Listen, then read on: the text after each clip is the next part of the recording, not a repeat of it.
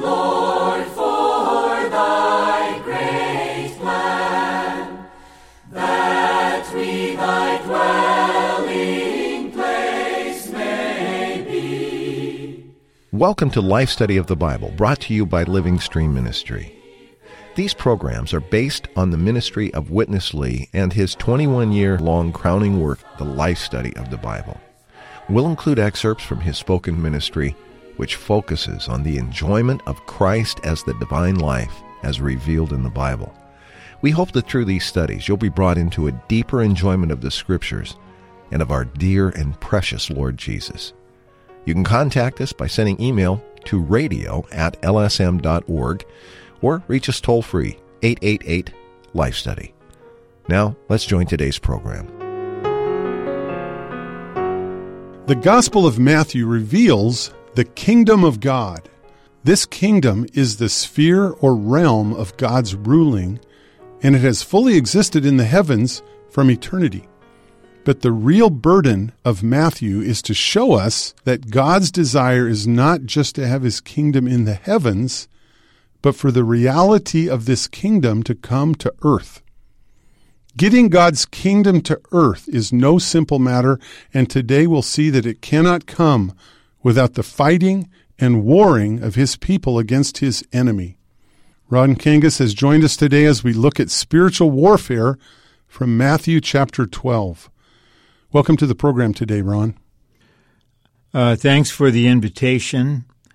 We will be focusing on an extremely significant portion of the Word, and to be very precise, a unique section in that it reveals spiritual warfare in the unseen realm related to the Lord's ministry in the physical realm and the battle between two kingdoms. So this is what lays ahead of us. The Lord's words in Matthew 12 are so clear, and the exposition of them in the Life Study message is faithful and true and beneficial. So we need to gear up to enter into the spirit, the warrior spirit contained in Matthew chapter 12. Ron, outwardly what we're going to see today seems like just another of the miracles performed by the Lord Jesus in his earthly ministry. Here's the verses that we are specifically talking about today in chapter 12, verses 22 through 24. Then there was brought to him one possessed by a demon, blind and dumb, and he healed him, so that the dumb man spoke and saw. And all the crowds were amazed and said, "Is this not the son of David?" But the Pharisees, hearing this, said, "This man does not cast out the demons, except by Beelzebub, ruler of the demons." Ron, there's much more behind the story of this healing of a blind and dumb man, isn't there? There certainly is. And let's introduce it this way. Previously, in the Gospel of Matthew, the Lord was in a particular environment, and that environment gave him the opportunity to reveal certain divine things, especially concerning himself. For instance, after Matthew was called from his occupation as a tax collector, Matthew had a dinner for him in his home and invited his friends, who turned out to be tax collectors and sinners. And the Lord was there having a meal with them. And the religionists were bothered by this. They were critical of this. And that gave the Lord the opportunity to reveal certain matters concerning the Lord coming as a physician to heal the sick, the Lord being the new garment, the new wine, etc. We have the same situation in principle or in nature in Matthew 12. Here is a dear man, blind and dumb. He cannot see, he cannot speak. And a demon is involved in this. The Lord heals the man and casts out the demon. So this was a visible, physical event. So that is the scene. Then the religionists have something really insulting and blasphemous to say, as will come out later, I think. And that allows the Lord to unveil spiritual things, matters in the unseen spiritual realm, especially as they're related to the kingdom of God, the kingdom of Satan, and the power by which Jesus cast out demons. And it's what the Lord reveals in the context of this situation that is most enlightening and is crucial that we see this and follow the divine thought in this portion of Matthew. Thanks, Ron. That sets the stage for quite a confrontation between the Lord Jesus and the Pharisees. Let's join Witness Lee. Matthew chapter 12, from verse 22 to the end of chapter. Here you have Matthew picking up one more fact to show us that in the establishment of the kingdom, there is the fighting raging on. Thus far, we haven't seen that to establish the kingdom, there is the need of a spiritual fighting. There is the need of a battle. While Christ, as the heavenly king, was establishing this heavenly kingdom on earth among men, he was fighting there. People didn't see this. People saw what he did outwardly, but people didn't realize what was going on inwardly. So again, Matthew shows us how the fighting was there while the king was establishing the heavenly kingdom.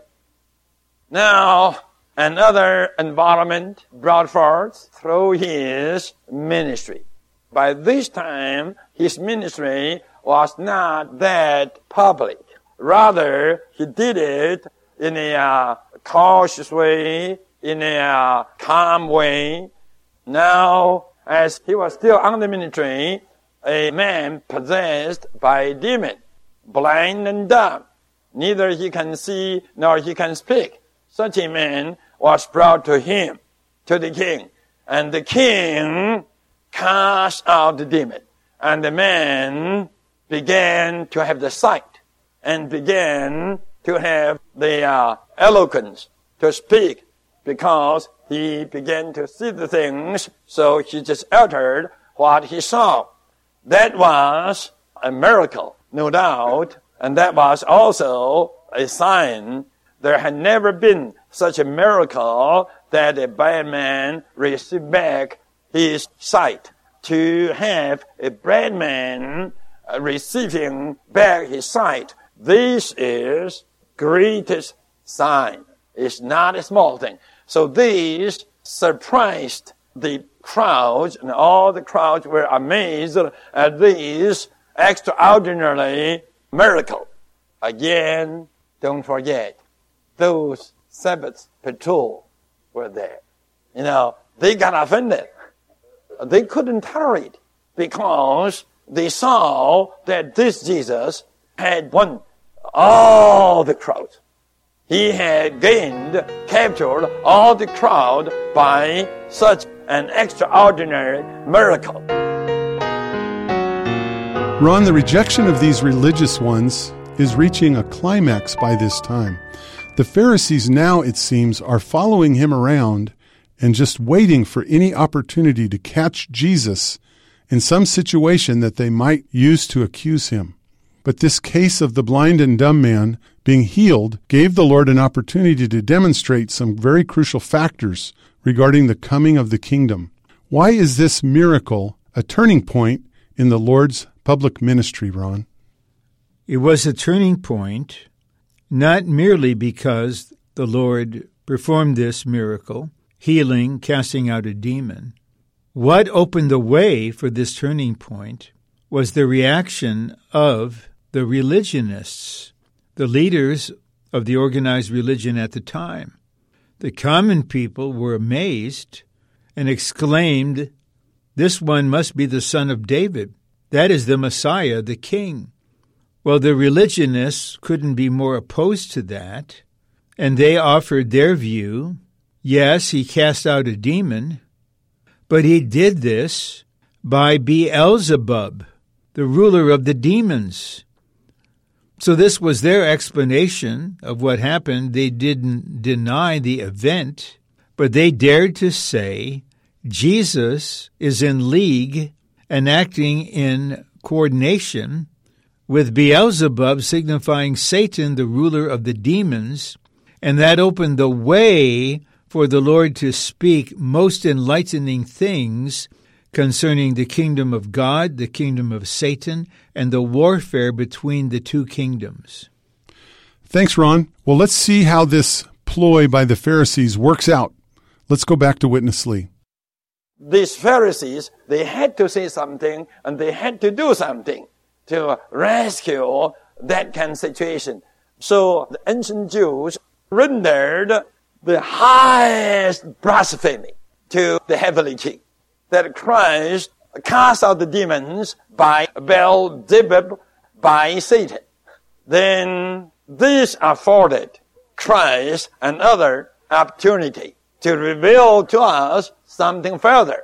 Again, his ministry brought forth a kind of a situation that afforded him to reveal to us something secret, which we cannot see apparently. Apparently, he cast a demon, apparently. But actually, that was not only the casting out of the demon, that was a fighting. He told the Pharisees, saying, how could I cast out the demon by Satan? If this is the case, then Satan is fighting against Satan. And by this time, the Lord Jesus opened up the secret to show us Satan has his kingdom. And his kingdom is built upon the earth and among men. Now, this heavenly king comes to build a heavenly kingdom also on earth and among men. So you see, these two kingdoms are what? Are conflicting, one against another. And one is old and the other is new. So by this you can see there is a battle. Then Lord Jesus goes on to tell us that when he cast out the demon, firstly, he fought down Satan. Because he said, unless you bind the strong man, you cannot get into his house and plunder all the vessels in his house. Before Christ cast out the demons, he has bound Satan. The people there only saw his casting out of the demon. They didn't see how he bound the strong man Satan. Now, an opportunity was afforded to him, and he took this opportunity to reveal to us the secret of the spiritual fighting. Ron, as this outward confrontation between the Lord Jesus and the religious Pharisees continued, the Lord not only revealed the reality of his kingdom, but also something about his enemy. What does this exchange show us about Satan and his kingdom, Ron? Well, your question points to the exact matter. As far as I know, and this may be accurate, this is the only place in the New Testament where we are explicitly told that Satan has a kingdom. The Lord is saying to them, okay, look, if I'm casting out demons by the prince of demons, Beelzebub, that means Satan's kingdom is undergoing a civil war. There's war within the kingdom. The power of Satan is used to cast out the power of something satanic, which is absurd. The kingdom is against itself. But the crucial point of light is that Satan has a kingdom. And this is confirmed by other scriptures, which calls him the God of this age, the prince of the darkness, the prince of the powers of the air, clearly indicating he has authority, Acts 26. Satan has authority, he has a kingdom. And his kingdom consists of three main factors or elements. All fallen human beings are utilized by him. The entire world system that he invented is a huge part of his kingdom. And the angels who rebelled when he rebelled and became the principalities and powers are the evil angels in his kingdom. So there is a very real kingdom, the kingdom of Satan opposed to God, and that is what is being exposed here. It's brought to light that there's another kingdom, and the Lord, as we may see in this program, affirms the kingdom of God. He said, if I, by the Spirit of God, cast out demons, the kingdom of God has come. So here we have a direct conflict between the kingdom of Satan with the elements I just mentioned, and Christ, who is the embodiment and practical presence of the kingdom of God, bringing the kingdom of God to earth and bringing it into this particular situation through warfare. Thanks, Ron. Let's go back to Witness Lee for our final section today. This battle is going to intensify, and we're going to see a real key in terms of being the victor in this final ultimate battle of these two great kingdoms. Apparently, he was only casting out the demon. Actually, he was fighting. He was binding the strong man. And this tells us today, if we are building the kingdom, we have to bind the strong man. And what is the way for us to bind the strong man? To pray. To pray. When we get on chapter 17, the disciples came to him once and asked him why you can cast out the demon, yet we cannot cast. Then the Lord said, this kind of demon needs you to fast and pray. If you don't fast, if you don't pray, you just cannot cast this demon out. By saying that, it indicated that the Lord Jesus, before he cast the demon, surely what? He fasted and he prayed. While the Lord Jesus was on this earth, quite often he was fasting. He was praying to fight the battle. He was praying to bind the strong man. Today, we all have to realize that we must be in the same kind of a spirit. Every day, our spirit must be a fasting spirit and must be a praying spirit, that day by day we are binding the strong man. Who is the strong man? Satan, the king of this kingdom of darkness. He does have a dark kingdom on this earth, and the whole earth is under his usurpation. The whole earth is usurped under his hand as his kingdom. It is not so easy to get one out of his hand. His kingdom is his house, and in his house, a lot of vessels, fallen persons. We have to bind the strong man. We will plunder his kingdom, plunder his house, and plunder all the vessels. This is a real revelation. Surely there is a battle raging on. A battle raging on between the two kingdoms. After the Lord Jesus revealed the secret of such a spiritual warfare, then he told the Pharisees, your blasphemy is too much. Your blasphemy is not forgivable. It's altogether unforgivable. Why? Because I cast out the demon by the Spirit of God. Yet you say, I cast out the demon by Satan, the king of the demons. Oh, this is too much. By his word here, you can see the battle fought for the kingdom is not by a man himself, but by a man with the Spirit of God. This shows that when the Spirit of God is there exercising His authority over the opposing situation, that is the coming of the kingdom of God. Ron, every sin and blasphemy shall be forgiven men, but the blasphemy of the Spirit shall not be forgiven.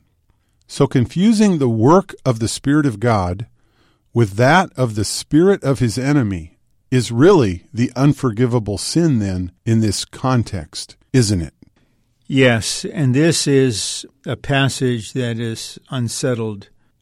Many Christians and some have been tormented, thinking they have committed this. So we need a very clear understanding based on the context. So a brief review. The Lord Jesus cast out a demon. The religionists said, you cast out a demon by Beelzebub, the ruler of the demons. That is, you cast out something satanic or demonic by the power of Satan. Then the Lord affirms clearly, emphatically, he cast out demons by the Spirit of God. Therefore, the kingdom of God has come. So you've got an irreconcilable difference here. You have the Lord, obviously correctly affirming, he cast out that demon by the Spirit of God. The Pharisees, the religionists, they insisted, no, you are one with Satan. You did that by the power of Beelzebub. In other words, you did that by a satanic spirit.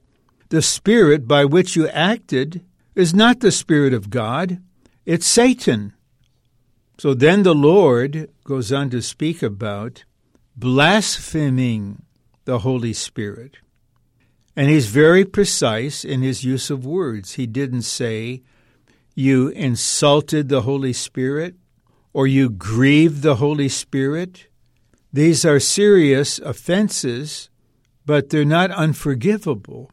But he said to them, you have blasphemed the Holy Spirit, and that sin cannot be forgiven in this age nor in the age to come. Okay, why not? Well, let's follow the course of the process of God's salvation. God the Father is the source. He formed the plan of salvation in and with the Son. Then the Son came by incarnation, and through his crucifixion and resurrection, he accomplished redemption for us. But it is the Spirit that convicts a person of sin, that leads them to repentance, that infuses them with faith. It's the Spirit that applies what the Father planned and what the Son accomplished. So let's follow the thought here.